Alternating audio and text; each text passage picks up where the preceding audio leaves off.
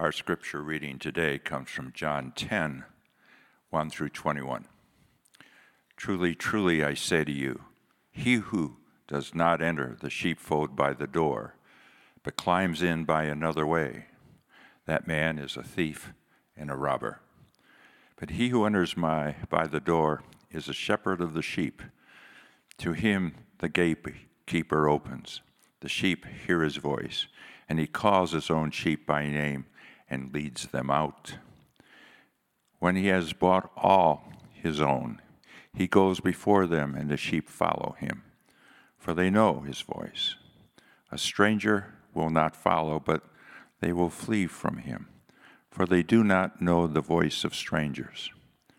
This figure of speech Jesus used with them, but they did not understand what he was trying to say.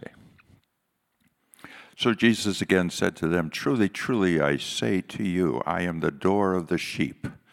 All who come before me are thieves and robbers, but the sheep do not listen to them. I am the door. If anyone enters by me, he will be saved, and will go in and out and find pasture. The thief comes only to steal and kill and destroy. I come that they may have life and have it abundantly. I am the good shepherd. The good shepherd lays down his life for the sheep. He who is a hired hand and not a shepherd, who does not own the sheep, sees the wolf coming and leaves the sheep and flees, and the wolf snatches them and scatters them. He flees because he is a hired hand and cares nothing for the sheep. I am the good shepherd. I know my own, and my own know me. Just as the Father knows me, and I know the Father, and I lay down my life for the sheep. And I have other sheep that are not of this fold. I must bring them also, and they will listen to my voice. So there will be one flock, one shepherd. For the reason the Father loves me, because I laid down my life that I may take it up again.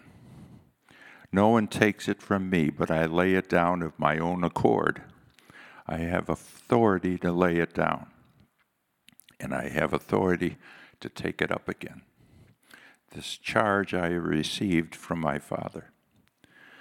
There was given again a division among the Jews because of these words. Many of them said, He has a demon and is insane. Why listen to him? Others said, There are not the words of one who is oppressed by a demon. Can a demon open the eyes of the blind? This is the word of the Lord. Be seated, please.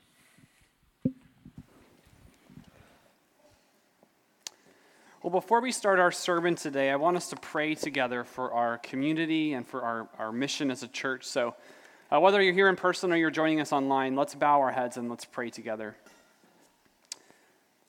Father, in your wisdom and in your design, we who follow Jesus are citizens of heaven, longing for a reality that is still hidden, and citizens of this world.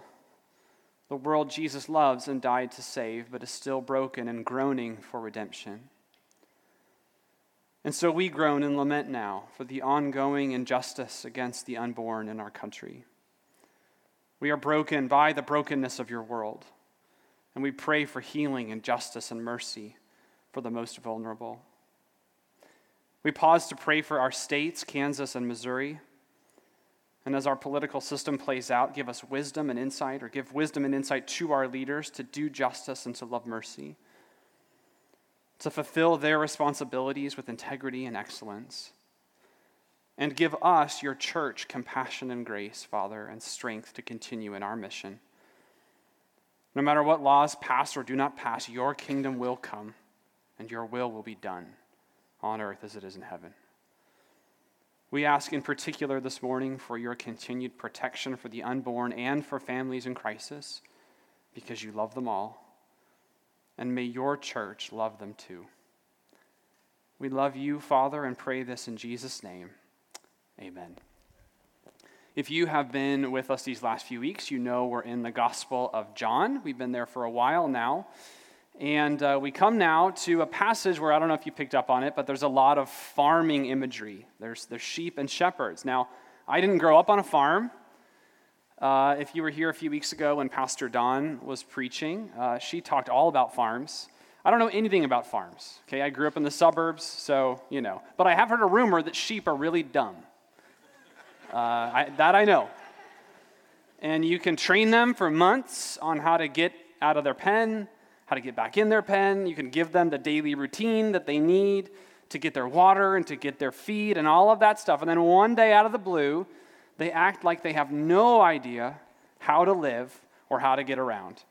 And when they get stuck or they get in trouble, they seem to have very little capability of getting themselves back out of trouble. And then, of course, when they get out of trouble, they do this.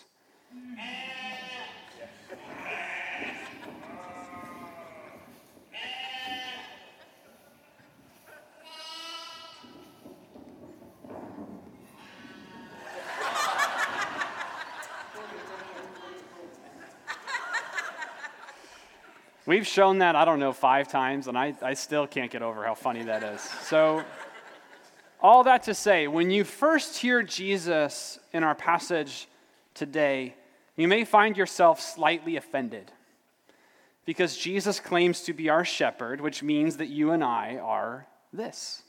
We are sheep. Now, I don't think Jesus thinks that we're stupid, but I do think he's pointing out that humans have some striking similarities to sheep. In fact, a study out of the University of Leeds has in some ways confirmed this. This was done back in 2008. And this study demonstrated that in a crowd of people, if as little as 5% of that crowd starts to do something, like move a certain direction, it will not take much time for the rest to soon follow. This doesn't mean we're dumb. But it does mean we're vulnerable. And this, I think, is Jesus' point. We are vulnerable to our own need to fit in, to go along with the crowd, to seek safety in numbers, and we are vulnerable to misdirection. Or as Jesus will put it, we are vulnerable to bad shepherds. And here, we can begin to understand that Jesus is right about us, because anyone who has seen someone or been that someone in a toxic relationship and wondered, why do they keep going back to that person, that relationship? Don't they see how bad this is for them? Don't they understand? Or a bad boss who everybody knows is misleading and is lying or is manipulating their team or their subordinates, but no one does anything about it. They just go along with the flow. They don't want to rock the boat. Or perhaps bad political leaders and politicians who play to our worst instincts and prejudices, who get us to turn on each other, to form tribes of us versus them, who make false promises that if we just stick with our tribe, that we'll be good, we'll be right, we'll be safe, and we'll never be alone. Or bad pastors, which is really what Jesus is focusing on in this passage. Spiritual leaders, religious leaders who mislead or abuse or use or manipulate and then ultimately abandon their flocks. And I hate to say this, but stories like that have become sadly more common these days. So Jesus has a particularly harsh word for these kinds of people, these bad shepherds. And in John 9, just before our passage today, it's specifically the Pharisees, who were religious teachers at this time, who end up being blind to who Jesus is and what he can do. We talked about that last week. And that's why today Jesus continues that theme and has the harshest words for them. And throughout the passage, if you really pay attention, he describes bad shepherds as strangers, as thieves, as robbers, who kill and steal and destroy the sheep. He calls them hired hands, who abandon the sheep at the first sign of trouble. And if we were reading the whole Bible straight through, we would be reminded from Jesus' words of the book of Ezekiel in the Old Testament, chapter 34, where the prophet speaks for God about Israel's leaders then and how they were bad shepherds. And to be sure, this passage is a warning to us about bad shepherds. It is that. But more fundamentally, I think, it is an invitation to the Good Shepherd. That's what Jesus says about himself in verse 11. The Good Shepherd who doesn't hurt, who doesn't mislead, who doesn't abandon. And we need a shepherd like him. We need a good shepherd who isn't like these other people. A good shepherd who is willing to lay down his life for the sheep. So if you have your Bibles, I want us to turn to John chapter 10. Matthew, Mark, Luke, John's the fourth book in your New Testament, chapter 10. And Jesus does three things as our good shepherd that no one else can do. So I want us to take a look. This is verse 1. Let me reread this. Truly, truly, I say to you, Jesus says, he who does not enter the sheepfold by the door, but climbs in by another way, that man is a thief and a robber. But he who enters by the door is the shepherd of the sheep. To him the gatekeeper opens. Now, probably most of us aren't super familiar with ancient shepherding practices, and that's okay. You're still welcome here. We're all learning. But generally speaking, if you owned sheep at this time, you would build a pen, basically against the house or against a group of houses, with a stone wall that would enclose the pen, and usually more than one family would keep their sheep together. And many of these pens would have a door. They would have a place for the sheep to easily get in and out, and that door could be guarded by a gatekeeper. That's what Jesus means here in verse 3. Jesus is pointing out that anyone trying to sneak past the gatekeeper is not the true shepherd of the sheep. Only someone up to no good is trying to sneak past that person. The good shepherd walks in through the front door. Nothing to hide, nothing. And here's the real proof of who he is. He says this, verse 3. The sheep hear his voice, and he calls his own sheep by name, and he leads them out. So Jesus says here, you know I am your good shepherd because I know you by name. I know you by name. You may not know, Jesus says, everything about me, but I know everything about you. I know your name, and I call you by it. And I can lead you in and out. I can lead you to green pastures and still waters, and I can bring you back in where you're safe and where you belong. I don't just lead you, I know you. Early in our marriage, Rebecca and I lived in Chicago, and we volunteered at an event for this amazing nonprofit. It's called IJM, International Justice Mission. Maybe you're familiar. They do amazing work all over the world. And Rebecca had worked there for about a year in Washington, D.C. before we got engaged, and she moved to Chicago. And so we're setting up beforehand this event. And mind you, this is a huge event. I mean, there are hundreds, maybe 1,000 people coming to this event. Lots of moving parts, lots of details. And the CEO walks in. Now, this is hours before the event, right? He's got a lot to do to get ready. He founded IJM. He's an amazing person. He built this organization truly from a handful of people, now to thousands of employees and offices all over the globe. He's actually spoken here at Christ Community before. His name is Gary Haugen. Now, he just happens to walk by Rebecca and I, and we're like, I don't know, setting up a table with merchandise, or I have no idea. He walked right up to us and said, Rebecca, is this the guy who stole you away from us? Well, he said it with a smile, but it's a good question. Why did Rebecca leave that job for me? I don't know. It's a good question. But to this day, and this was over 10 years ago, we marvel that he knew her name. He knew her name. And he remembered not only her work, but also why she left. He knew her. And as impressive as that is, still to me, it is nothing compared to Jesus, our good shepherd.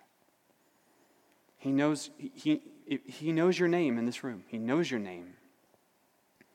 And he isn't just interested in you when he happens upon you or your paths cross, but he pursues you. He chases you when you stray, when you run, when you lose your way. You've perhaps heard the famous parable Jesus gives of the shepherd with 100 sheep who leaves the 99 to find the one who's lost her way. Here in John 10, Jesus presses the point home. That one is not just anyone, it's you. And it's me. And he knows our name. And there's no one beyond his care and concern. And Jesus will say later, this is verse 16, he says, I have other sheep that are not of this fold. I must bring them also, and they will listen to my voice. So there will be one flock and one shepherd.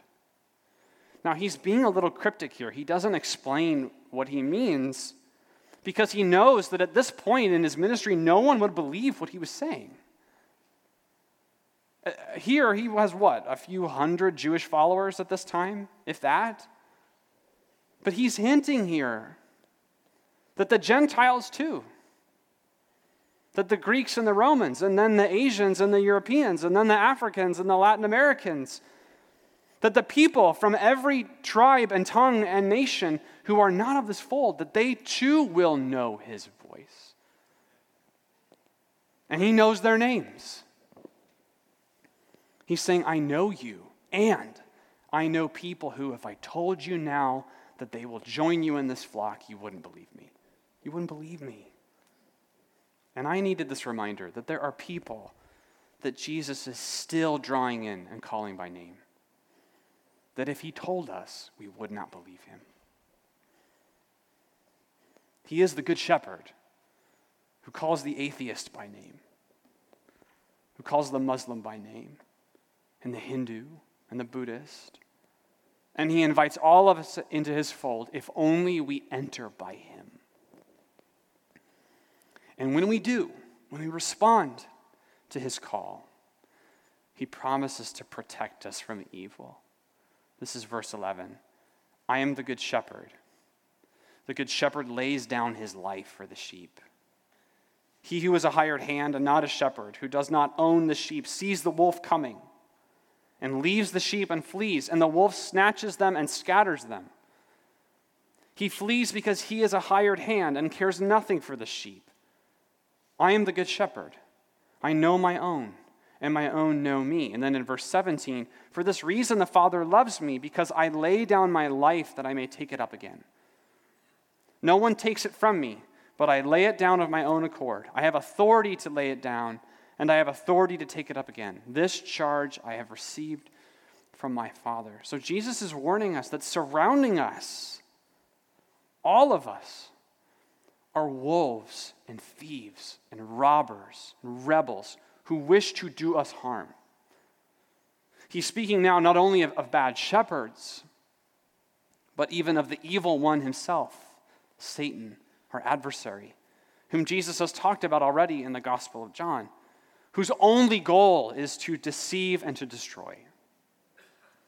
And unlike the bad shepherds who talk a big game, but are gone the moment that their own lives, or even just their reputations, or their finances, or their convenience are at risk, Jesus, the Good Shepherd, says, I lay down my life for the sheep.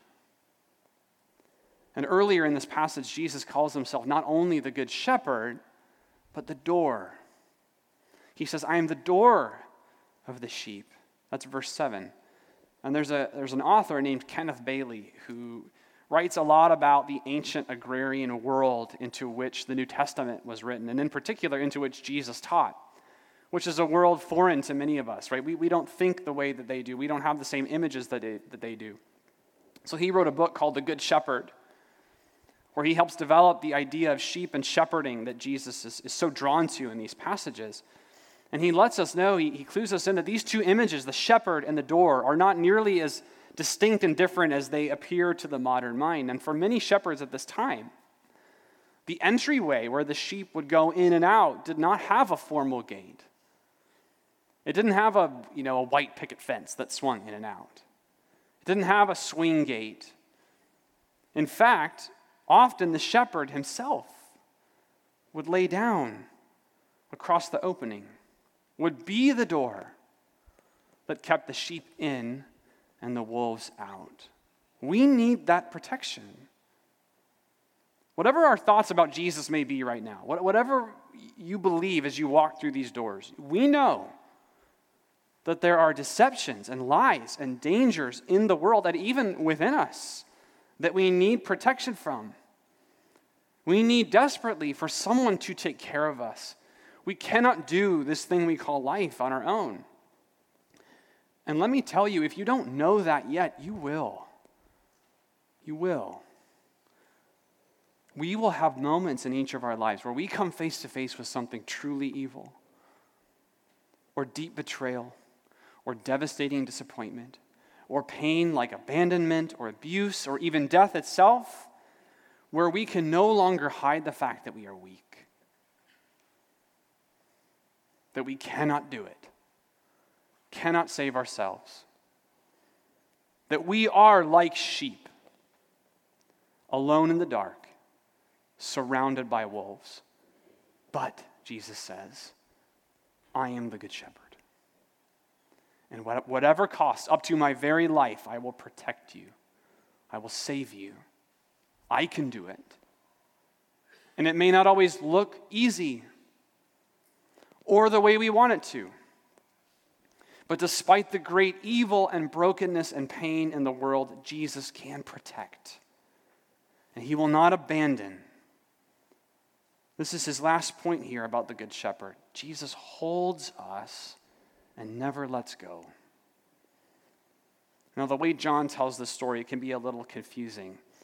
Jesus makes this last point much later than the first two, even though the topic of conversation really flows quickly. So in verse 22, John lets us know that now Jesus is speaking during the Feast of Dedication. Before this moment, the last kind of time indicator we got, Jesus was at the Feast of Lights, which took place in what we would call the fall season. And now the Feast of Lights dedication is in the winter months. So there's been a few months that have passed by. But again, the Jewish authorities are asking Jesus to prove he is who he says he is. And Jesus will say back to them, this is verse 25, I told you and you do not believe. The works that I do in my Father's name bear witness about me, but you do not believe because you are not among my sheep. My sheep hear my voice, and I know them, and they follow me. I give them eternal life, and they will never perish, and no one will snatch them out of my hand. Jesus says, if you know me, if you follow me, I hold you in my hands, and no one, nothing can snatch you away. Now, we are learning increasingly as we study the human person that our most basic instinct as human beings is not fight or flight. We do not leave the womb as infants ready to run or punch someone.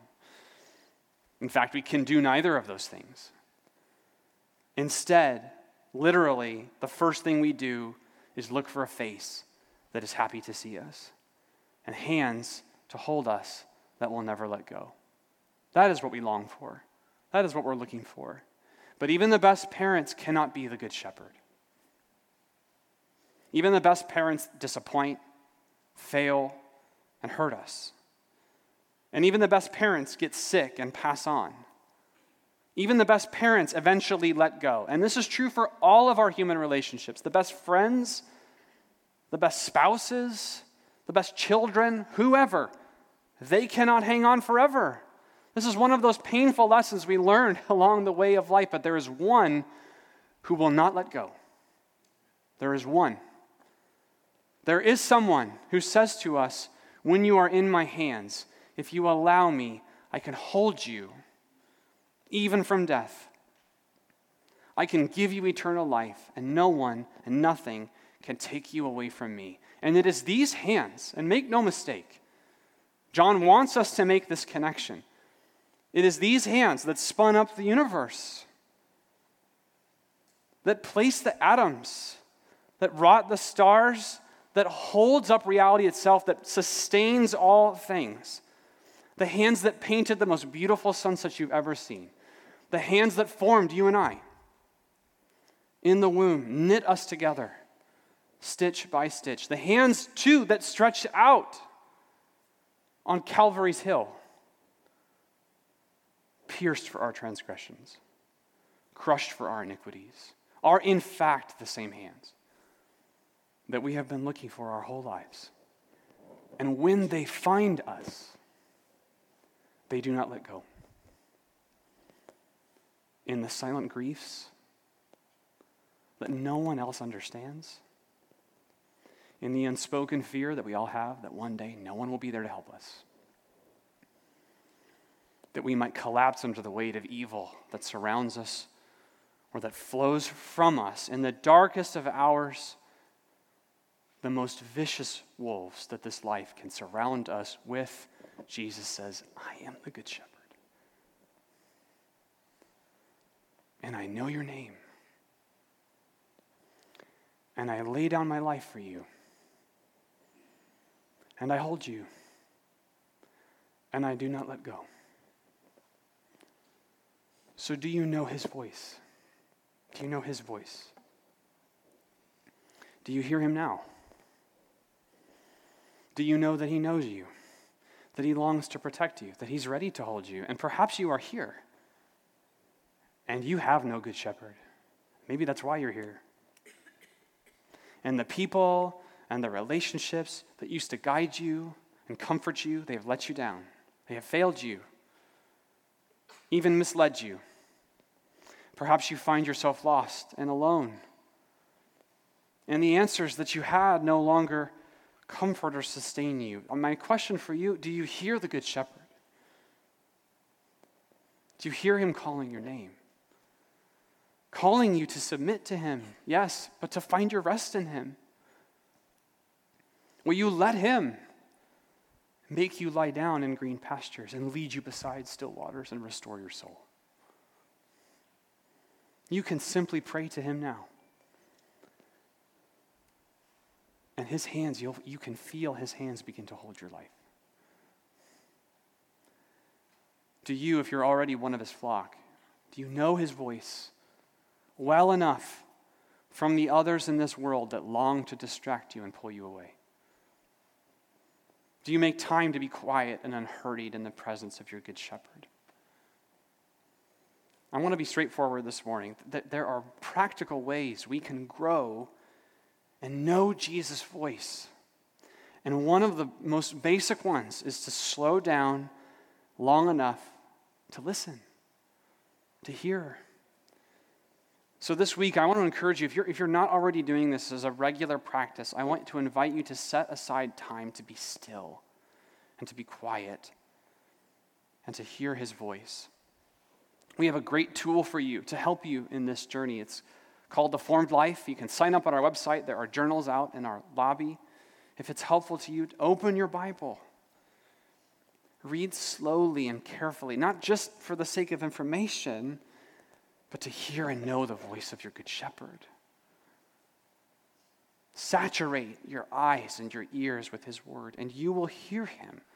And not only will you hear him, you will learn to love his voice and to long for it, even to submit to it wherever he may lead, even if that path at times feels like the deepest valley of the shadow of death, because you know he is with you always. This is his promise. And we know he's with us always. We know something that even the people Jesus spoke to here did not. We know Jesus is with us always when he says to us at his table, "This is my body broken for you. This is my blood shed for you." The Good Shepherd did lay down his life for the sheep. He does save us in this life and the next. And he is coming again to set all things right. These are what we remember and celebrate at his table when we take communion together, which we're going to do here in a minute. Now, if you are here and you are not part of his flock, or you aren't sure, we are so glad that you're here, that you trusted us enough to be here with us. But if that's you, I want to invite you during this next moment to stay where you are. You honor us and our tradition by not receiving these elements. And instead, I want to encourage you, it's okay, to stay where you are and to pray to our Good Shepherd. Ask him to speak to you. Ask him to reveal to you where he's already chasing after you this week. Now, if you're here and Jesus is your good shepherd, you are in his flock. After I pray here in just a minute, there are stations all around this room. To my extreme left over here is a gluten-free station if you need that. Otherwise, find the station closest to you. Come in groups of 6 to 8 and receive together the reminder of our good shepherd laying down his life for us. When you gather, you will receive the bread and you'll dip it in the cup as the precious promise of Jesus' sacrifice is spoken over you. And I want to encourage you to wait until everyone is served, and then you'll take those elements together as sheep in one flock, in one shepherd, in one voice, in one family. As we prepare to receive these elements, would you pray with me? Jesus, our good shepherd, we remember now whatever we brought in with us today, we remember now that your body was broken for us, that your blood was shed for us, and that when you hold us in your hands, you will never let go. As we come to your table, may we feel your presence. May we sense your love. May we remember your sacrifice. And may we be empowered by your Holy Spirit to be your hands and feet in the world. Remind us now that you know our names. As we come to your table, Jesus, we love you. We pray in your name. Amen. Whenever you're ready, please come.